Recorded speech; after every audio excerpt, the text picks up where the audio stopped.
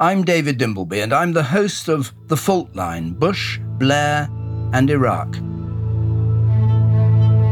This is the story of the crisis that unfolded over the 18 months after the terrorist attacks on the 11th of September 2001. I have a situation with American alone, a possible hijack. A crisis that led to war in Iraq. This will not be a campaign of half measures, and we will accept no outcome but victory. The Iraq War, still a test of loyalties. Another candidate voted for the war in Iraq. But also a lesson in the ways the institutions that are meant to bind our society together can fail. We think of today as an age of misinformation and lies. I think the media is among the most dishonest groups of people I've ever met. They're terrible. But was a seed of distrust sown 17 years ago that's taken root and spread?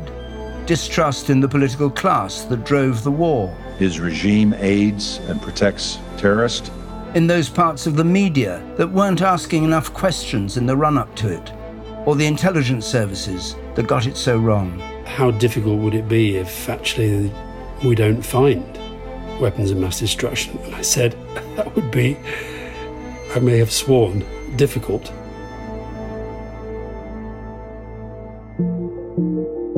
Over 8 episodes, I'm going to tell the story of how we got to war in Iraq. It's a story of secret meetings behind closed doors. The two of them were going off together to the Crawford Ranch with no advisors. And off they went into the sunset. Of journalists trying to find the facts. We don't write for people who send other people's kids to war. We write for people whose kids get sent to war. Of CIA agents hunting for the truth. And you should know the truth, and the truth shall set you free. That's our motto. That's what we live for. But at its heart, it's really the story of 2 men. It's my honor to welcome the Prime Minister. The UK Prime Minister, Tony Blair, and US President George W. Bush. 2 men who politically could have been enemies, but became the closest of friends. As they told me, he's a pretty charming guy. He put the charm offensive on me.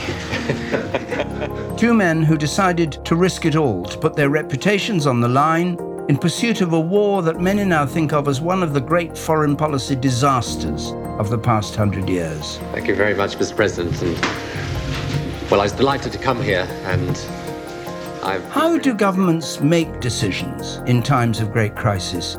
How did our leaders get it so wrong? And how did the events of 17 years ago set the stage for the world we live in today? From Something Else, this is The Fault Line, Bush, Blair, and Iraq, coming on September the 29th, and available wherever you get your podcasts.